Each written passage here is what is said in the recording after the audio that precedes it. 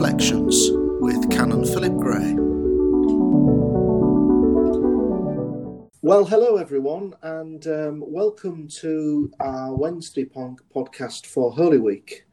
We're actually recording this on Saturday afternoon, the 4th of April, and they say that those who enter the religious life have the virtue of patience, and certainly Father Oswin has displayed it this afternoon, as it's taken us 2 hours to connect with him on the Anchor podcast. But finally, 2 hours later, Father Oswin.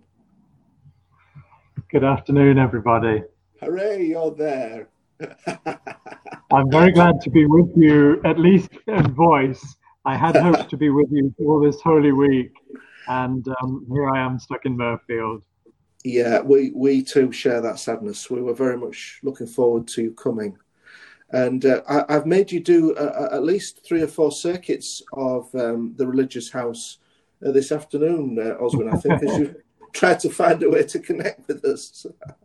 Indeed, yes. We've ended up in the community's library, which looks a very ancient collection, but clearly is the most technologically advanced part of our building. Great. Well, I'm glad we finally got there, and you won't necessarily need your exercise today now, because I've already given it to you. yeah. And thank you to your son Anthony for getting us connected, Philip. Oh yeah. He's been an absolute gift to me, as you can imagine. Oswin, tell me a little bit about how did you come to enter the religious life, and to be serving your vocation as a monk at Mirfield? I came to be a monk at Mirfield about just over 20 years ago. But previous to that, I'd got to know the Franciscans a little bit, stayed with them in their house, the Anglican Franciscans in Hillfield, when I was an undergraduate. Yeah. And then in working life, their house in Worcestershire. I found myself really attracted back to those places of prayer. They somehow sustained me in whatever else I was doing. Yes. So some years on, I was a curate in a parish in Liverpool, and trying to discern what next, asking God what next. Yes. And clearly there was a question to be asked there. If I enjoyed and appreciated going to religious houses so much, and I was free to do so, if God was calling me to that. I'd kind of delayed asking the question, because once you ask a question, you need to listen to the answer. But that was the right time to be asking the question. Yes. And you say you've been at Mirfield now for around 20 years? That's correct, yes.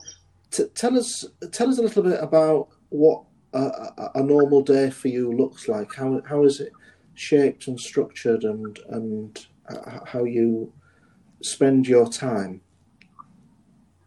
In some ways, the days are indeed very shaped and structured. Yes. We have a round of prayers. They begin on a normal day at 6:45 in the morning with matins, and then they go through our midday office and the celebration of the Eucharist, and evensong at 6 o'clock, and then Compline at 9:15. We also have set meal times, and that patterns the day. And the usual picture is that we go to church and then we go to the refectory to eat. Yes. But we also have times of silence as well, in particular after Compline from 9:30 in the evening through till 9 o'clock in the morning, and some other times and particularly places of silence through the day. So in one way, it looks a very patterned, even disciplined life. Yes. On the other hand, no 2 days are actually the same. So in between those times, anything could be happening. Yes. And you're the superior of the community, aren't you? I have been for the last couple of years, yes. Yeah, so just tell us a little bit about what that means for you, what the role is, and how you were given that role.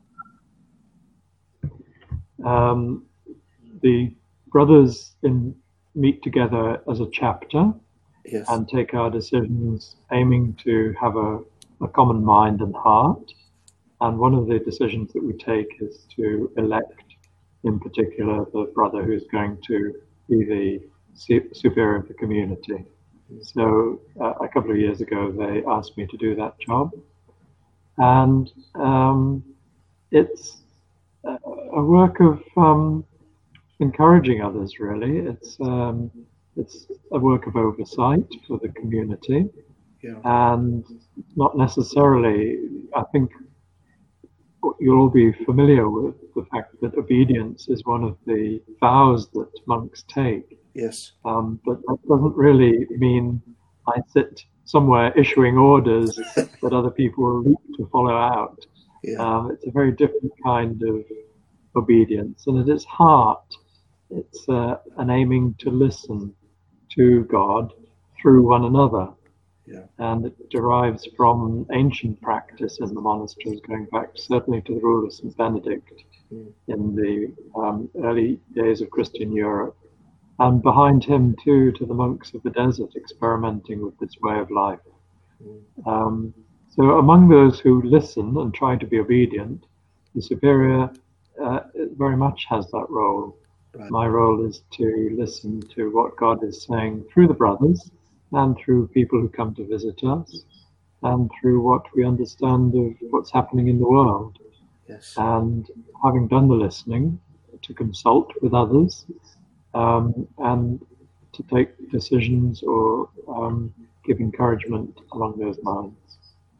But quite a bit of the day is spent in listening to people and managing things, organizing things. Yeah. Yes. Just say a little bit, if you don't mind, also about the vow of stability that you take as brothers, Oswin. Because thank you. We do. We take 3 vows. Yeah. Obedience is one, stability is one, and the third one has a Latin name that nobody quite knows how to translate, conversatio morum. It is often translated as conversion of life. Okay. So the stability is a slightly surprising vow to take, but is a very important one. It's a committing of ourselves to God through one another, the committing of ourselves to this community and this way of life for life. So it's a life vow, and it's most similar to, most easily compared to taking marriage vows, where husband and wife commit themselves to one another for life. And the point of that is we can't quickly turn heel and run away.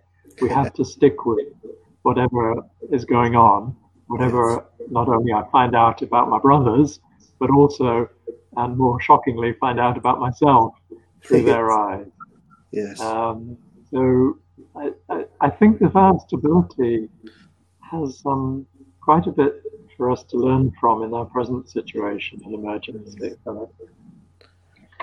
I'm sure those at home will be finding they're spending a lot more time with family members than they have been doing in normal daily life just at the moment.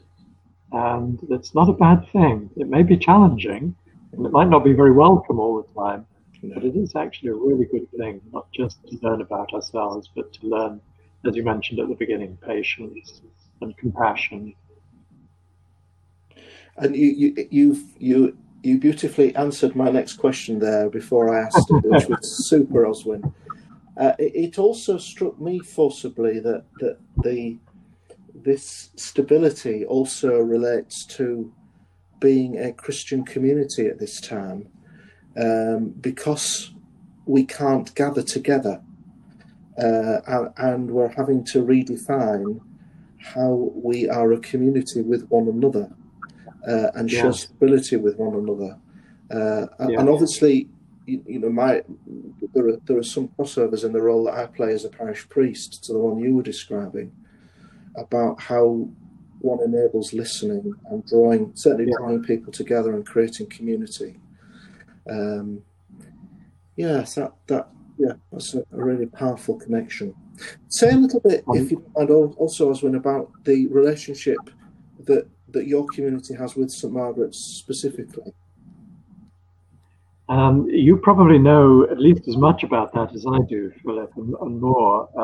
Okay. But our role is that of patrons for the community, for the parish. Yes. That's been our connection for a number of years, and that sounds as if it means we're choosing who your parish priest is. There was a little bit of it, I think, wasn't there, Philip, when you came? There at was. least encouragement for us, for you to think about serving at Absolutely. St. Margaret.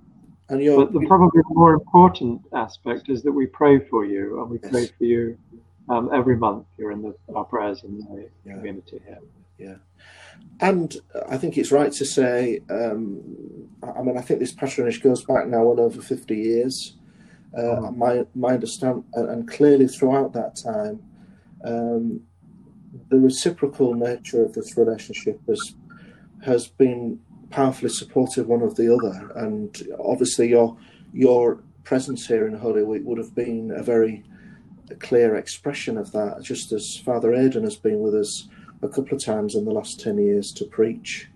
And of course, yes, you're right, Father Aidan was on the interview panel when I was appointed here, but your predecessor, Father George, who's superior, played a very important role in making the connections that were required in the appointment. So yeah, you're right. That's clearly when the role, the relationship as patron has a very specific role, when the time comes for a new priest coming. And of course, I did used to see that a lot in my previous role as Bishop's chaplain, because patrons can come in all sorts of shapes and sizes, numbers of people or individuals, and yes, when it's at its best. The parish priest used to say that his patron was the lady working on the checkout counter in the local supermarket, and he said she was super. I think it was a family, a wealthy family who had fallen on hard times,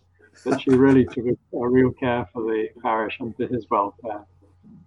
Well, I mean, there's some very good patrons around, but I suspect if we had one or two more who worked on the checkout of the local supermarket, that would be even better. I love that image. Yeah. Tell me, how are you as a community living with, coping with the present situation? At the moment, well, thanks be to God, we are all healthy, and we're having our temperatures checked every day. The community, as you'd all guess, contains many brothers who are in the vulnerable category. So we have been shielding ourselves for the last couple of weeks or so, gathering one or two of our brothers together back here at Murfield.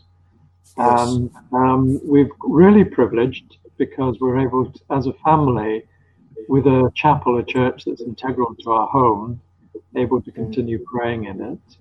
And I know most people have not. So one of the things we've been able to do is to stream our services on Facebook, which we've never done before. And we're trying our best to ignore the fact that there's now a camera pointing in our direction when we gather in church.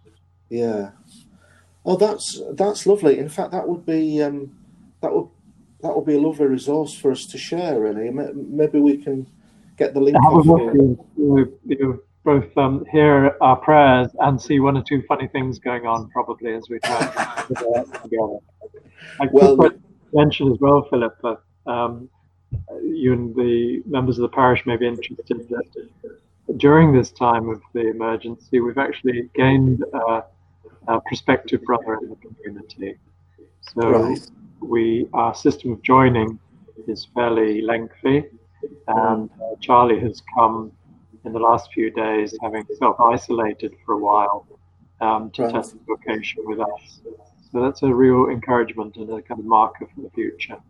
Lovely. That is super.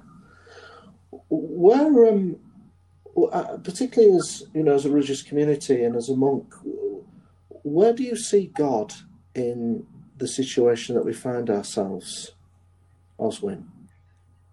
I think the first place that I would look to see God is among us.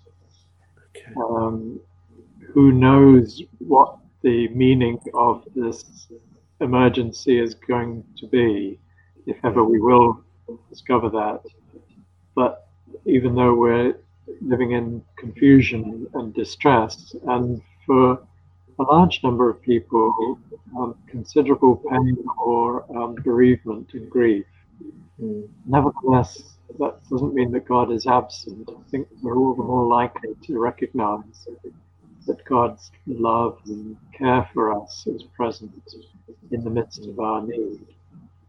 In our own case, it's been in finding that we can and do live that stability that we were talking about just a few minutes ago, that we're glad to be together, that the different levels of anxiety among us haven't stopped us agreeing and supporting one another. And that to me seems a sign of the grace of God in our own particular context. And how would you say it's shaped, because obviously the prayer is at the heartbeat of who you are and what you do as a community. Is there a sense in which this situation shapes how you pray and the pattern of your prayerfulness? As anybody who tunes into the streaming will see, the pattern of our praying is largely unaltered. It's our daily fare, and that's been a good thing for us. It's not just a marker of ordinariness, normality at the moment, but also affirms the value of the prayer that's given to us to pray, the liturgical round of the day. But beyond that, the liturgy, the words of Scripture that we're singing and hearing, take on a new dimension, a new angle, or even poignancy and edge in this present emergency, where we are crying out to God for help. Perhaps for me, the moment that's most crystallized that was on Sunday evening a week or two ago, Saturday evening. We have a special vigil where we read Resurrection Gospel, and that was from John 20, where the disciples on the Easter Day evening are gathered in the upper room, and, says John, the doors were locked for fear, and Jesus came and stood among them. Well, we know those words and we hear them here regularly, but just on that day when we've just started to lock our doors and notice the absence of the guests who we normally welcome here and the students who live here but had gone home, then the doors were locked for fear. Yes, they were. And Jesus came and stood among them. There's our faith. So that gospel, which we're going to hear afresh, of course, in Easter time, will be renewed. I can see this being a very good subject for a reflection at some stage.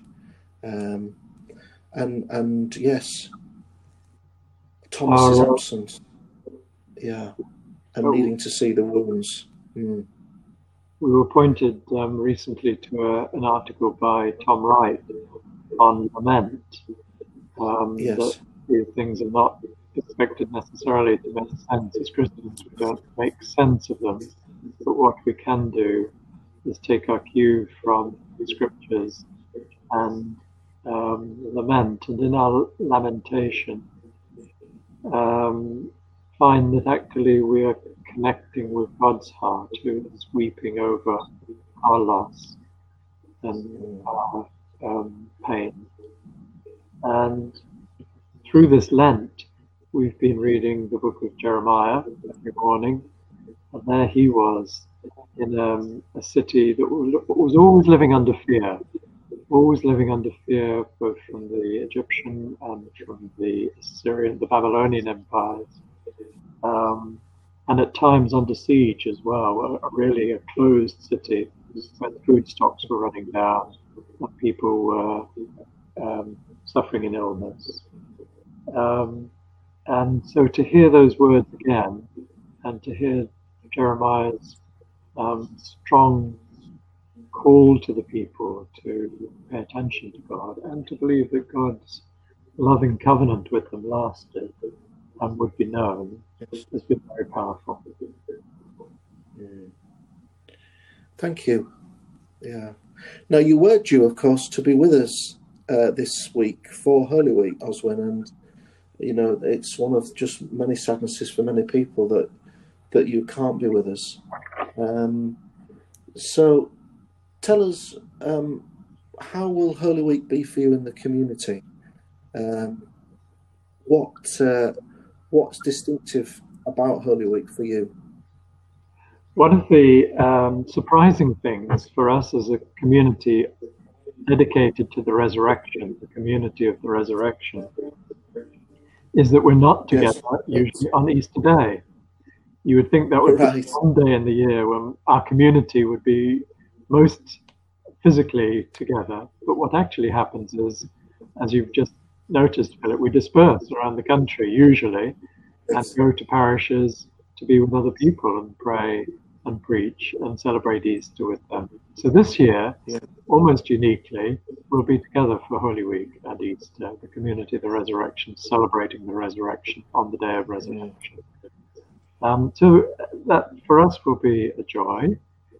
It will be a simpler celebration than we normally have for the Passion and Resurrection, the Easter, because when we're away, the student body at the Theological College here take over the responsibility of services, and they are able to conduct them with a lot of imagination and some very good music. Well, we will limit our imaginations possibly and limit our and just do what things that we can cope with.